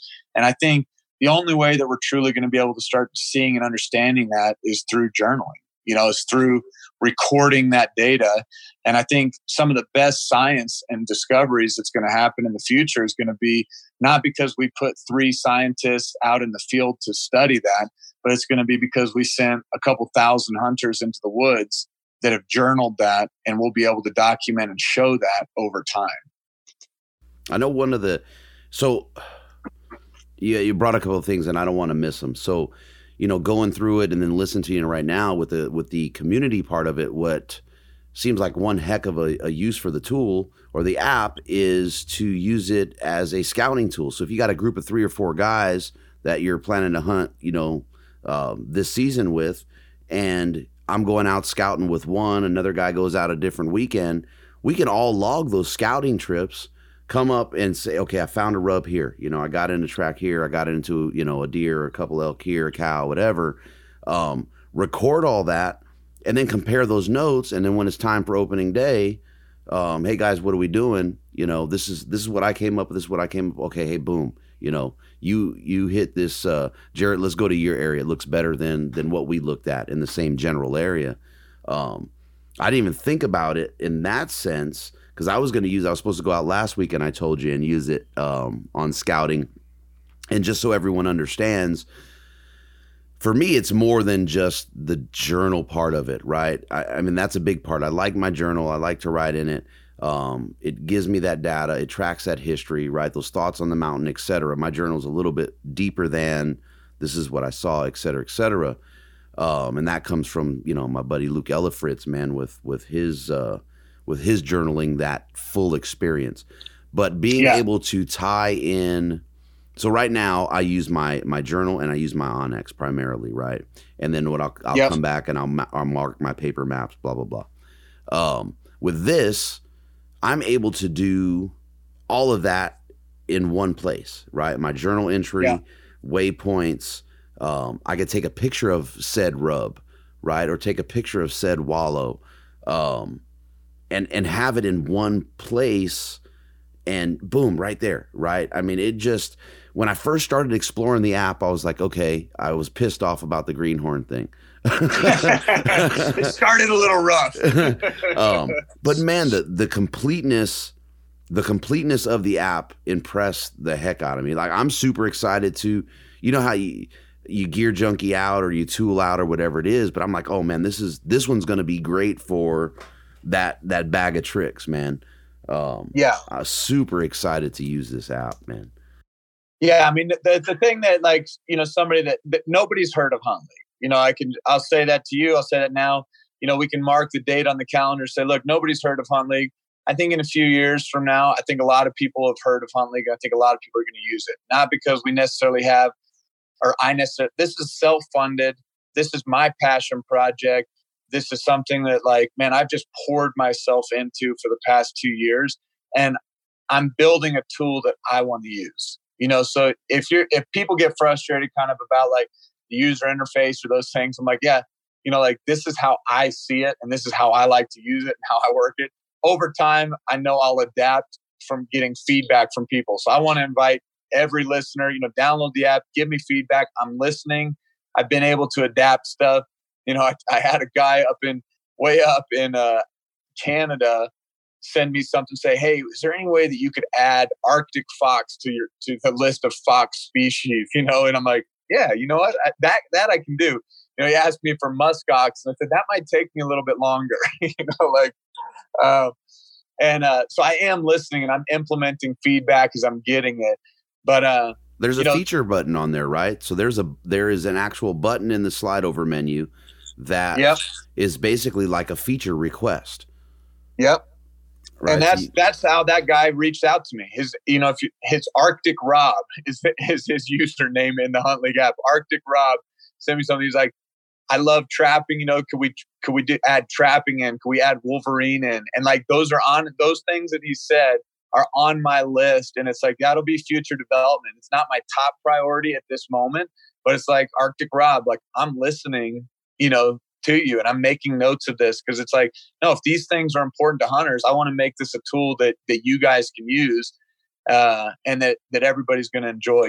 I'm excited about this next development. What I'm working on right now is being able to add like you can add like an area in where you can drop a waypoint that represents like this is an area. And then within an area, you'll be able to log like what's happened instead of just logging the specifics of this event, meaning like this sighting or this sound or this sign, this rub, happened right here. Here's a picture of it. It'll mark everything that's happening in that area and give you some data on like how much activity you've encountered through the years in a specific area or during a specific season. That's the beauty of adding the journal component to a digital, because you're going to be able to filter that information so much better. I mean, I have these Write in the Rain kind of journals. I had a paper journal my first couple of years and got rained on and it got ruined. And so then I found this Write in the Rain because I was like, I want to be able to journal. I don't want to lose this stuff. So I started doing that, but I just found it cumbersome being able to go back and actually learn from it. And I found myself not referring to it because I couldn't find the information the way that I wanted to see it. So it's kind of like I built this so it displays the information. Things are listed chronological. I can go to my hunt logs and say, just show me the activities that I rated, 50% to 100%. There's like an overall score that you give an activity. Like, so a hunt or a scout, like how was this scout? And you're going to rate it on a scale from 0 to 100. That doesn't affect anything in the point system. It's just like, what was it like for you? Because you've had some hunts that just suck, and it's like, I didn't see a thing. I walked a ton of miles. I was miserable and, rated a 5, but then you go on another hunt that's just absolutely magical. You were in animals all day. You got to experience the wild. Even if you're not successful, it's like, man, that was 95%. That was more than what I could have asked for. And you can go in and kind of sort, like, just show me my favorite hunts. Show me the worst hunts. Show me, just show me my elk hunts. Just show me my deer hunts. Like all of that stuff you'll be able to kind of filter, or you'll remember like, man, I just want to look at my 2016 season. So you can go back and like just pick a year and it'll just show you the hunts from that year, that kind of thing. So the digital component, and it is all thought through where if I log something like a sighting, if I'm out on a deer scout, I don't know, are you scouting for deer or elk or something else? I'm both. The recent is going to be, or here at home is going to be my deer. That's what I was supposed to do last weekend. Okay. So when you go out and you're going to enter like, well, what species are you kind of scouting for? And it kind of walks you through a little bit of a startup when you go out. And, it'll ask you, like you can draw a little area, you can kind of rate that area. And then, if you log like a sighting, okay, I saw a couple deer over here, every event has like a little button that says note. And if you hit that note button, that's where you would be able to add text notes, like just free text, like write something up, like here's what I saw, here's blah, blah, blah. Or you could take a video, or you could add a picture, or you can, just take an audio recording. Like if you're not wanting to type something, you can just push it and record something and it'll log it with that sighting. Now, you don't have to do any of that. Like the simplest thing would be to like click the sighting button and then it'll just open up a page and it'll ask you, how many bucks, how many does, or like if you were unsure, like what would you see? And you can put a number in and then push submit. And when you push submit, you can enter as much or as little information as you want with any like event. Like if you just want to be quick, click sighting, click submit. And all that's going to do is it's going to log the time within the hunt log, and it's going to record the location of where you're at when you had that sighting. But every event is going to be logged to like time, location, and it's all like listed in chronological order. So it just keeps everything really organized. And if you forget to log something, you can go back into that hunt journal and there's a little button at the bottom that says add event, and it'll take you back in and you can enter a new note, or you can enter something and then adjust the time back in the hunt log to like fit it in where it fit within the context of the day. So a lot of flexibility with the different notes and the different ways that you can log information. And that takes care of a guy not wanting to have his phone in his hand, at that moment, right? The ability to, kind of rewind that clock there. Yeah. Cause the last thing I want to do is pull somebody out of the hunt where they think journaling is more important than the experience. It's like, no, like But there's definitely times where you're in the experience. You might be sitting up on a hillside and you're glassing and you see something and you're not making a move on it right away. Like that's a great, like typically in that moment, like I'm logging that in my phone, like what I saw, where I saw it. There's two different map views. You can kind of get a satellite view or like a topo view. You just hit like this little eye button looking icon and it'll just kind of switch between them. If you're going to go into an area where you don't have cell signal, which is oftentimes where you're hunting out west, you do need to, similar to Onyx or any other map system that you use, you need to download offline maps before you head out to that area. So, you'll still get GPS coordinates, but you won't be able to see where you're at in reference to those coordinates if you don't download those things ahead of time. So I should say that, I think most people are accustomed and understand that's the way it works, but just in case you're new to this, I don't want you to get out there and get frustrated because the map features aren't working the way you'd hoped. You do need, if you haven't downloaded the apps, you need to be in a cell service area or a data area. If you have not, download it before you go. And the whole app is designed to work in airplane mode, offline, so that you can get a couple days out of a single charge on your phone. You should be able to use the Hunt League app and get 3 or 4 days without killing your battery. And it has a tracker on it as well, right? Because that's one of the things with Onyx that I've enjoyed is being able to track those steps and drop those waypoints. And now, here comes Hunt League with that ability, and the fact that you're able to journal, take a picture, put it right there in that. So I think combining you can make like, I think there's like 50 or something, or probably even more, because you can kind of double you can toggle a success. Like if you log a success in the map or within the app, it'll turn to gold. So you'll have like the typical color is like a blue deer. And then if you have a success, it'll be like a gold deer, so you could go back in and mark where you were successful in years past. But there's probably somewhere between like 50 and 80 different kinds of waypoints that are just like your normal stuff. Everything from like, different types of stands, or I parked my ATV or truck or camp or tent or backpack, or I left my boots. Because sometimes you'll take your boots off to like walk somewhere. And I had a hunt maybe 4 years ago where a guy took off his boots and we had to spend about an hour and a half looking for his boots because he put a stock on an animal and we couldn't find his boots, So it's like being able to just mark something like that pretty quick can actually be more important than you think. I've learned that lesson. Yeah, it is no fun trying to hike a mountain without boots. But you've got a lot of options. And then if you just wanted to add a custom picture, like I'm just going to take a picture and add this, you can kind of create you can just add something to make your own waypoint. Just take a photo you can either use from your photo library, or you can take a photo there in that environment and it'll just log that as the icon for where you're at. So those are nice. And, you mentioned Onyx, and you mentioned, there's other hunting apps. And here's the deal. Honestly, I'm not an app designer. I'm not an app builder. That's not my trade. And it's not my passion. Hunting is my passion. Community is my passion.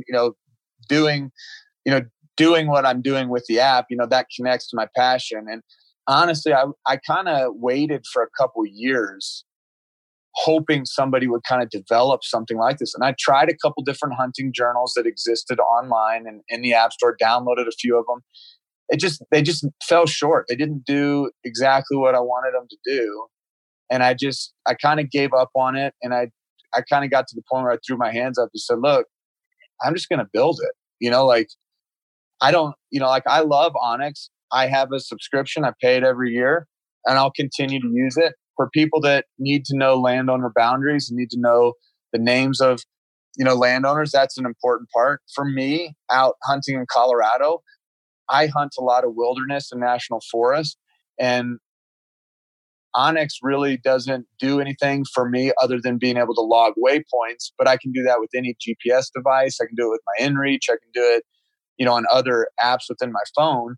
I can create those flags, but just marking waypoints doesn't necessarily give me the data points that I want or be able to reference back. Like sometimes I'll come back from a hunt and have a bunch of stuff marked, but either I didn't do a good job with the naming of the waypoint, or I left some info out, and it has just left me wanting. So the Hunt League app kind of combines a few of those things where you can just put in a lot more information.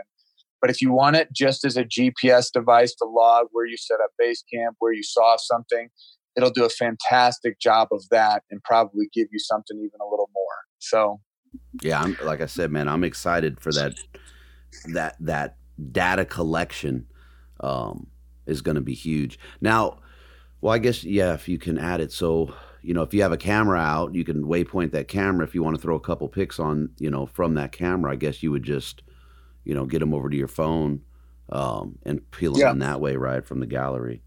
So I kind of answered that question I was going after. I've been carrying. I just upgraded my camera this year, but my camera last year or the previous couple years was a Canon that had like a built-in Wi-Fi where I could actually pull pictures straight from that and add it into my phone and then be able to upload it. A thing that, like if somebody really wants great photos and they want to put that in with it, feel free to like come back to the house, download those photos on your computer. You can doctor them up in Photoshop. You can zoom in, crop the image, whatever, send it back to your phone, and you'll be able to, all you have to do if you've logged something and you want to add information later, like let's say you logged a sighting, you saw these, like last year I went on a scouting trip and saw these, I think I mentioned it earlier, there were 4 just magnificent bulls. I've got a couple photos that, I think I may have posted or shared, just incredible bulls. And, but if I didn't have that in my phone at the time, I can log the sighting and put that information in. But then later I can go and just swipe it. Like if I swipe from right to left on an event, like within it, like here's a sighting or here's something, it'll give me an option to either delete that event or edit that event. And if I push edit, it'll take me into that and I can add notes. I can change what I wrote. I can swap out the picture. Like I might use a reference photo while I'm in the field and then put a nicer photo in later if I wanted to. You have a lot of flexibility there with the types of events and those things. So when you slide over, you get to that menu, you have map, hunt logs, community. There's the leaderboard. You got your safe. So I'm assuming that's your weapons. Gear, settings, feature request, and then just some legal and a log out.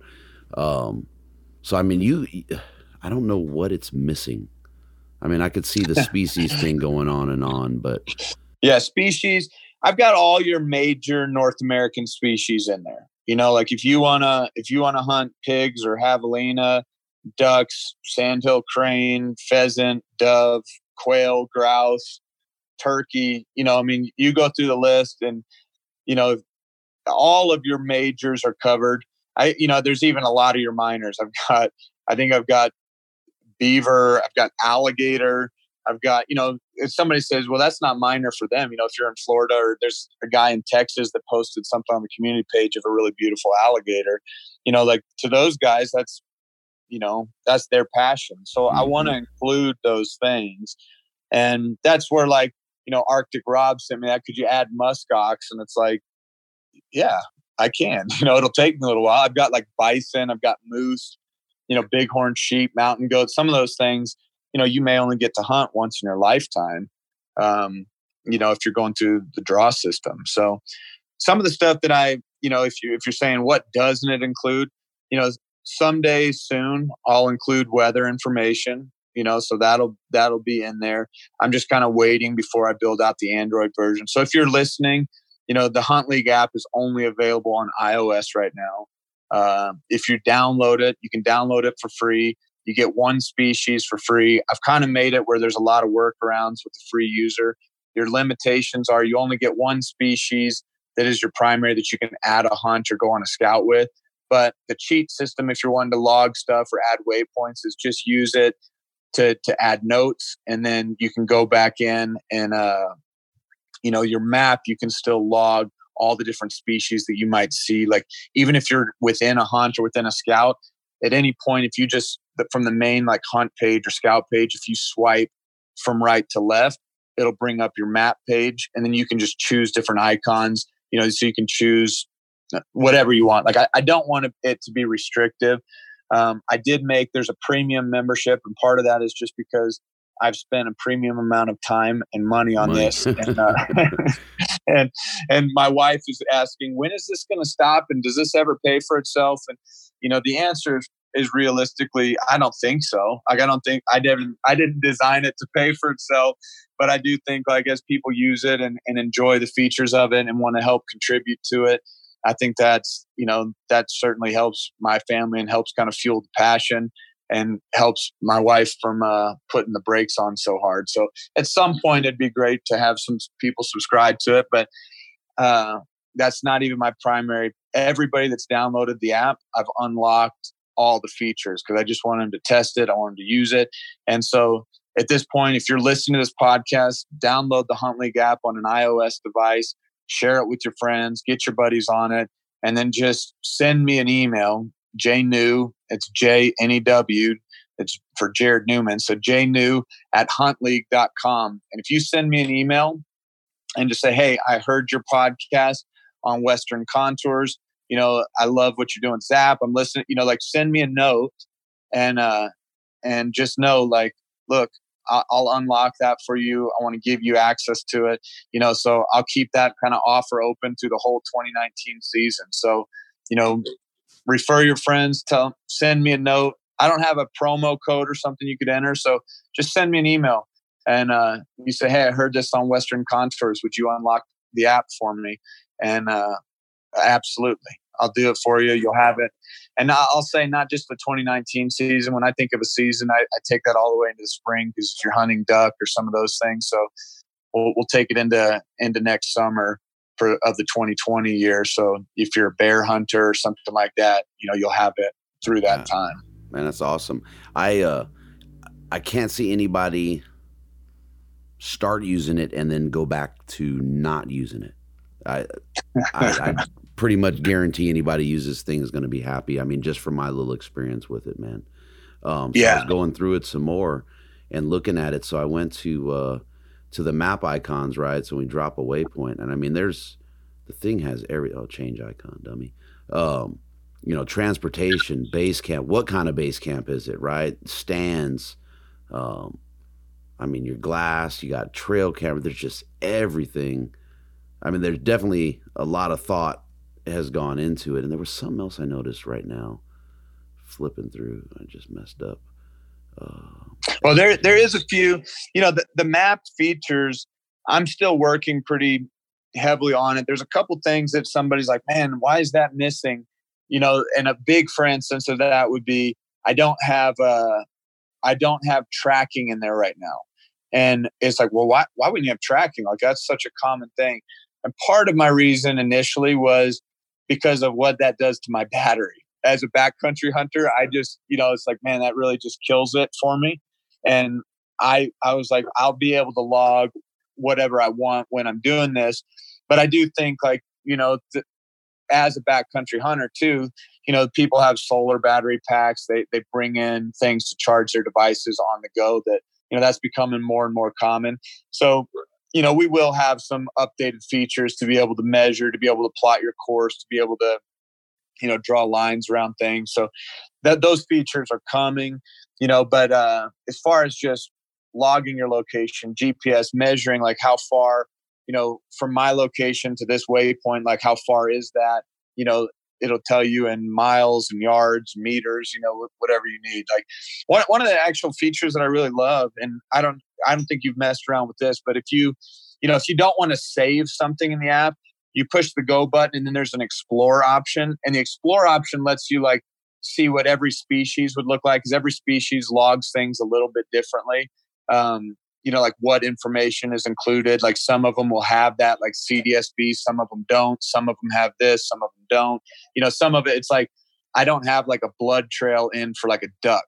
That's just not a common thing. You're not really blood trailing a duck or a goose, but you have that for deer, bear, elk, moose, that kind of thing. But when you go to the sighting, there's actually a feature called locate animals, like in that. And It's one of the things, like last year I had a situation where I couldn't get the range on an elk that was further away than my rangefinder would pick up.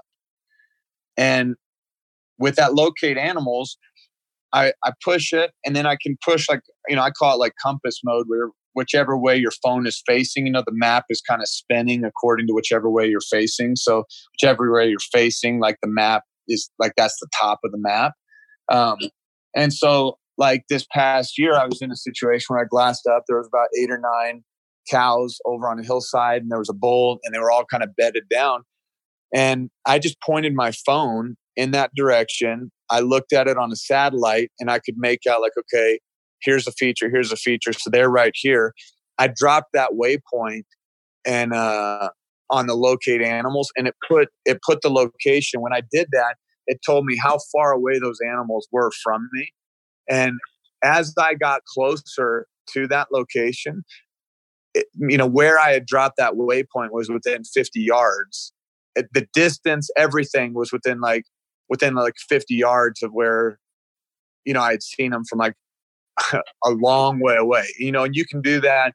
Like I had a glassing experience, where I saw elk that were over 7 miles away, which is just crazy. You're barely making something out, but it's like, no, those are elk on that hillside. Right. And, you don't have a rangefinder that's going to let you know that. But if you used this app and you push that locate animals in your glassing, you could go, okay, which way am I facing? What are they around? And you could kind of lock your screen, drag something, drop it, and it will show you, within a few yards, like what the distance is to that animal, which is pretty cool. Heck yeah. Yeah, go ahead. I mean, I didn't want to interrupt that thought, but that's a big deal, right? And you start hitting some of that terrain, you locate them, you start making your way to them, finger ridges, getting to the bottom of a drainage or something, and you're trying to make that, okay, now I'm this close. Okay, I'm online. I mean, that's perfect, man. Especially to know that distance, right? 7 miles or 2 miles, that delta of 5 miles, you may say, yeah, I'm not going after them bad boys. Yeah, that's a non-pursuit. That might be the next day if I hike out. And we had a situation, this is 2015 hunt. I was back with one of the guys that I hunted with for years. He grabbed his rangefinder, ranged a bull. He ended up missing, shooting over its back because he ranged it, he thought it was 60 yards and it was 40. And he, arrow sailed. We have it all on video. It's a great video. If you want to email me, I'll send you the video. You can kind of see what that looks like. But he, in the process of everything, he dropped his rangefinder right there and didn't. He didn't know. We walked away, didn't know where it was, and later I kept saying, like, "Hey, let's go back and get your rangefinder because you're going to need it." And he was so mad. He just said that rangefinder's broken. Like, I don't even want it. But he was so frustrated. He left it. Like we kind of tried to go back, but we left it. I ended up watching that video over again, and I was like, you know what? He's right beside this kind of small pine tree when he was kneeling down taking that range. And I went back 2 years later and found his rangefinder and found the arrow that he shot. Oh, dang. All because of that old video. And I'm like, but if he would have logged that in the app, like I took a shot from here, even if I missed, you can log what was the distance, what happened, was there wind, were you shooting uphill, were you shooting downhill? You can log all that information. If he would have sat there and pulled out his phone and like logged that in real time, like he would have been able to go back, where was that shot, and he could have found his gear right where he left it. Right. And it's like, that's sometimes the importance. And if you've hunted for very long, you've realized like sometimes you drop something. Like I've had that happen where I've gotten hot. I've peeled off some layers. In the process of that, I was wearing some lanyards that had some elk calls on it. Lost my elk calls. Like I had a diaphragm, but I lost, like 2 or 3 calls because I had, stripped down some layers and failed to pick it up from the ground. And it's like in certain situations, where you might log something, because usually you're stopping in an area of interest. So, it's like, you're there's a rub or there's something that's like, man, while I'm here, let me take this off. So, and a lot of times those are places that you might make a note naturally. And then that note would help bring you back to a place that maybe you left something valuable. I saw that on a Born and Raised episode last year where I think Trent left a pistol somewhere. Like that's a big deal that you don't want to leave on the mountain. Leave that out there. Yeah, I have an Apex hoodie somewhere in Wyoming. Yeah, so the pain of it. Oh man, at $230 some odd for a freaking hoodie. Yeah,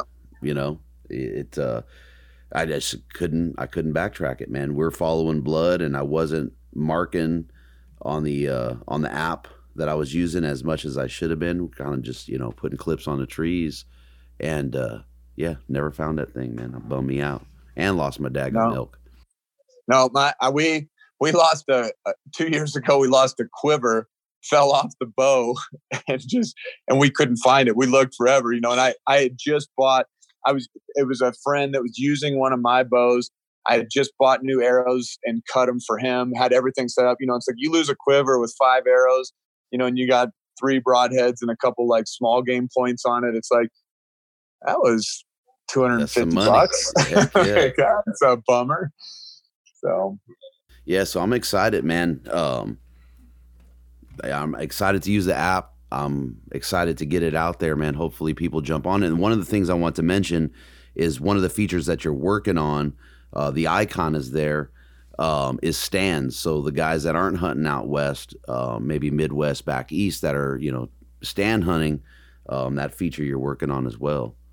Yeah, that's going to be big because if you're sitting in a stand and you're logging what you're seeing, or you take a shot from here, or you're successful here, currently as it is, those events would kind of stack up on top of each other, and your map would kind of end up getting cluttered, especially if it's a place that you hunt year over year. And so the idea of like entering a stand is like, no, when you start logging that, all that information is going to be tied to that stand. So you'll have a really clean map, but you'll still have all the information. You'll know when you saw something, where you saw something. The app was really kind of designed for kind of the Western hunter who's covering a lot of ground, like initially. But I realized too, like even within an area that maybe you hunt year over year, I'm combining kind of stand and area in kind of a similar category. So I can, if I'm out on a hunt, I'll be able to just say like I'm in this area, and it'll start tying all of those events and all those locations to that stand or that area. So it'll keep your map uncluttered. However, we're going to keep it recording the specifics of where you logged it, because if you're in an area and, like an area could be large, like you might be in a 1/2 mile radius, like when you log something, I still want that specific GPS location to be preserved. And so that specific event will still be logged into that. So if you wanted to go into your hunt log and click where was that, it'll still show you the specifics of where that happened, but on your map, and you'll be able to see it on your map from within the hunt log. You can go through that way versus going on your map. There'll be a way to there'll be like a little toggle where it'll say like show all icons, and like everything would pop up, and that's where you'd have a lot of clutter. But then you could have like hide the stand icons, and all those things would go away, and you would just see your stands and areas. Good. Yeah. I'm again, I'm going to keep hitting that. I'm excited to put this to use. So yeah, I'm thankful, I think there's going to be, you're not going to see this marketed. I'm not going to start marketing or pushing this out. And even when I do, it's going to be limited because it's just, how much I want to fund it. And to be honest, I love building things. I hate marketing things. So, if you're listening and you love marketing, come help me market this because I don't want to be a spokesperson. I don't want to be the face for Hunt League. I love talking about it. I love sharing it. I love the passion of it.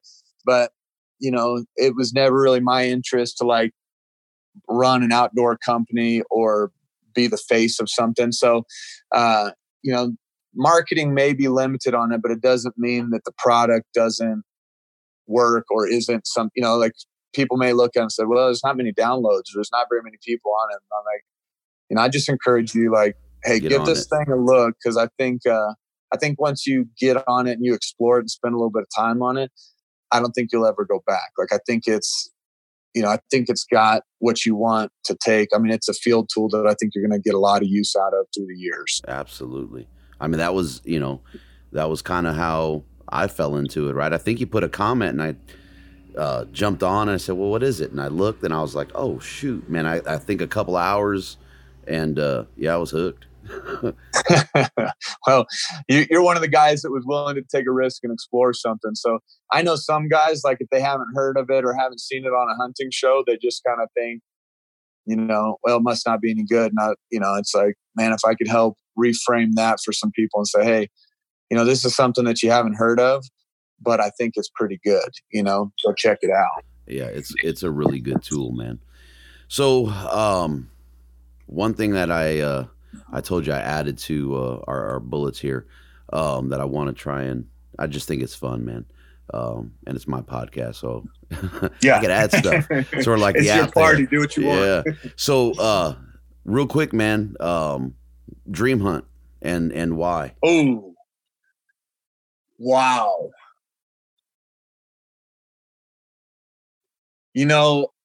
I think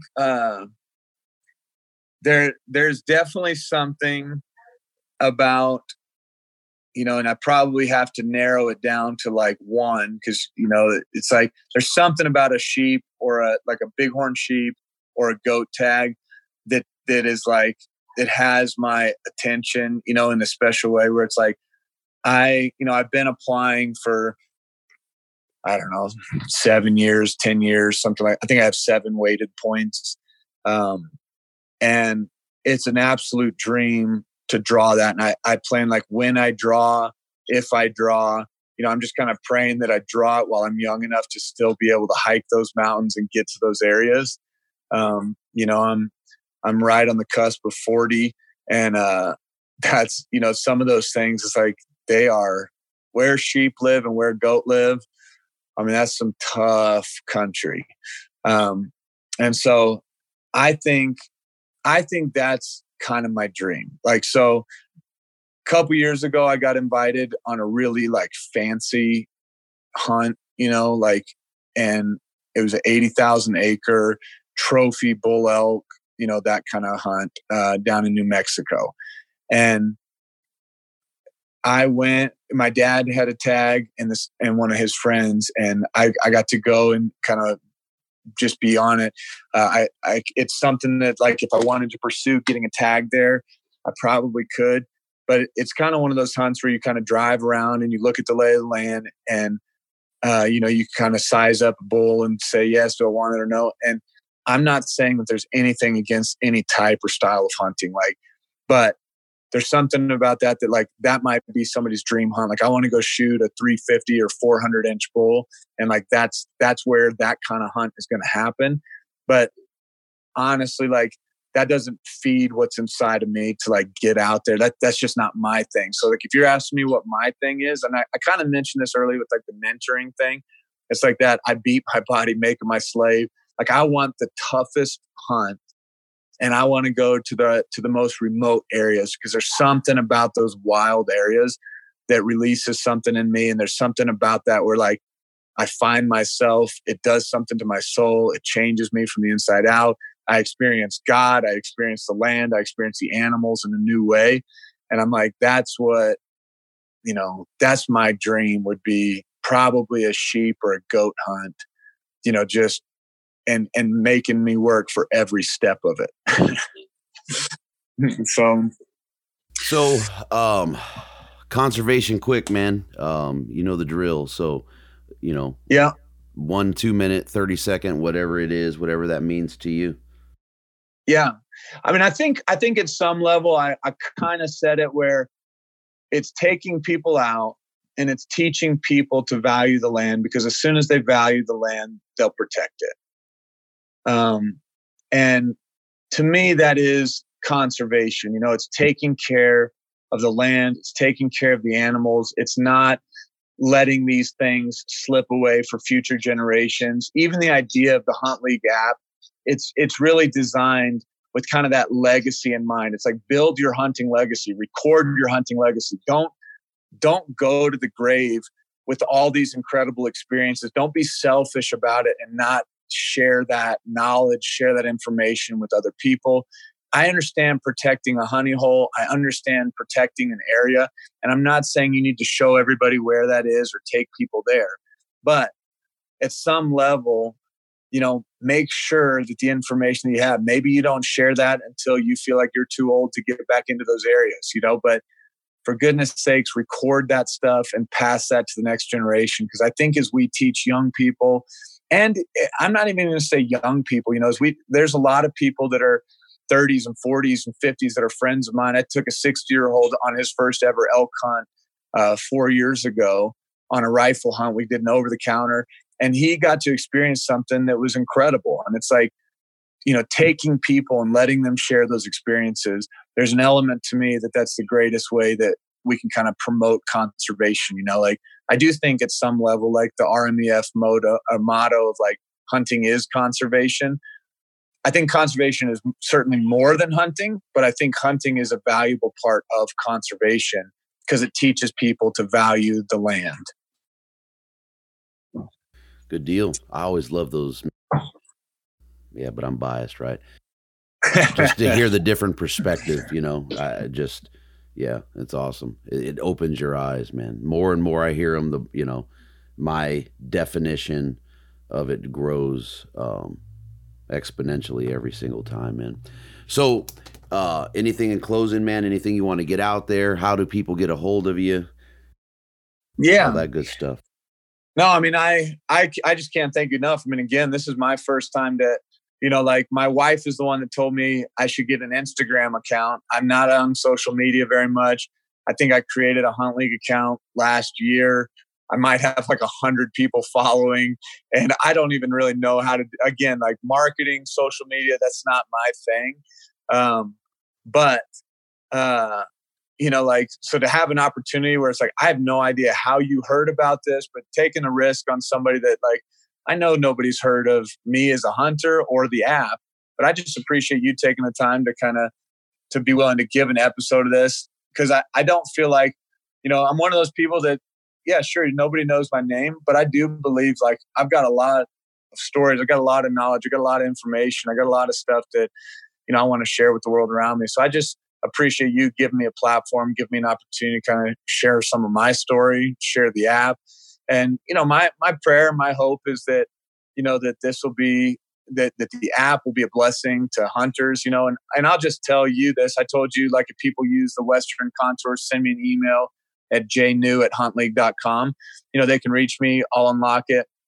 In future years, if somebody's ever, they can't justify, the $15 to unlock the league pass, or they're struggling. I understand that. I was a youth pastor for years and couldn't have spent $15 on anything.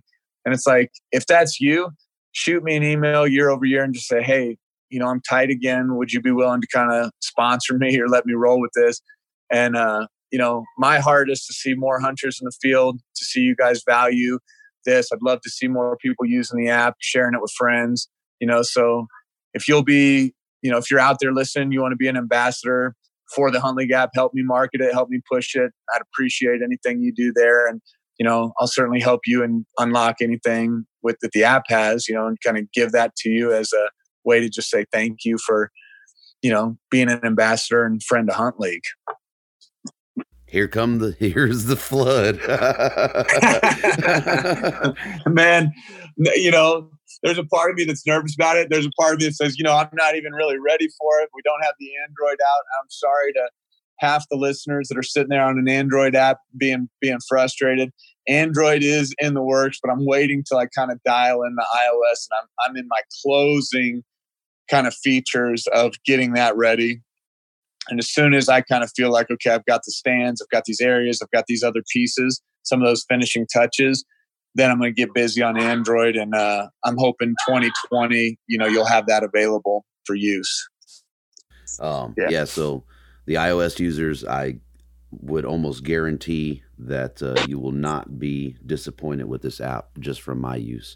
So there's my plug for it, and I'll be using it this season, man. Jared, I appreciate the time. I'm excited to use the app. I thank you for getting on, man. It was a no-brainer once I started getting into it. I had to have you on. Well, man, you win.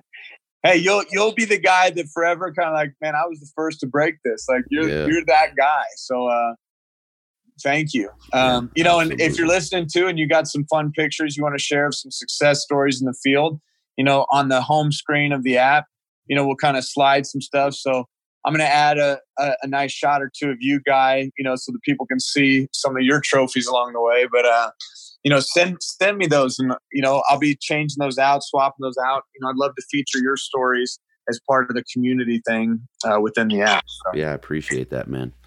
Yeah. Good deal, brother. Well, I wish you the best this season, man. Wish you the best with the app, and we'll get some folks on board with that. And thanks again, man. Absolutely, ton of fun. Appreciate it, Guy. We'll be in touch. Yes, sir. Head over to the App Store and download the Hunt League app for your iOS device. And make sure you guys follow Hunt League on Instagram at Hunt League. Thank you for listening. Follow and tag us on Instagram at Western Contours. Jump on iTunes, Google Play, and Podbean. Subscribe, leave us a comment, and don't forget to hit that 5-star rating. We appreciate the support, and until next time, lay 'em down.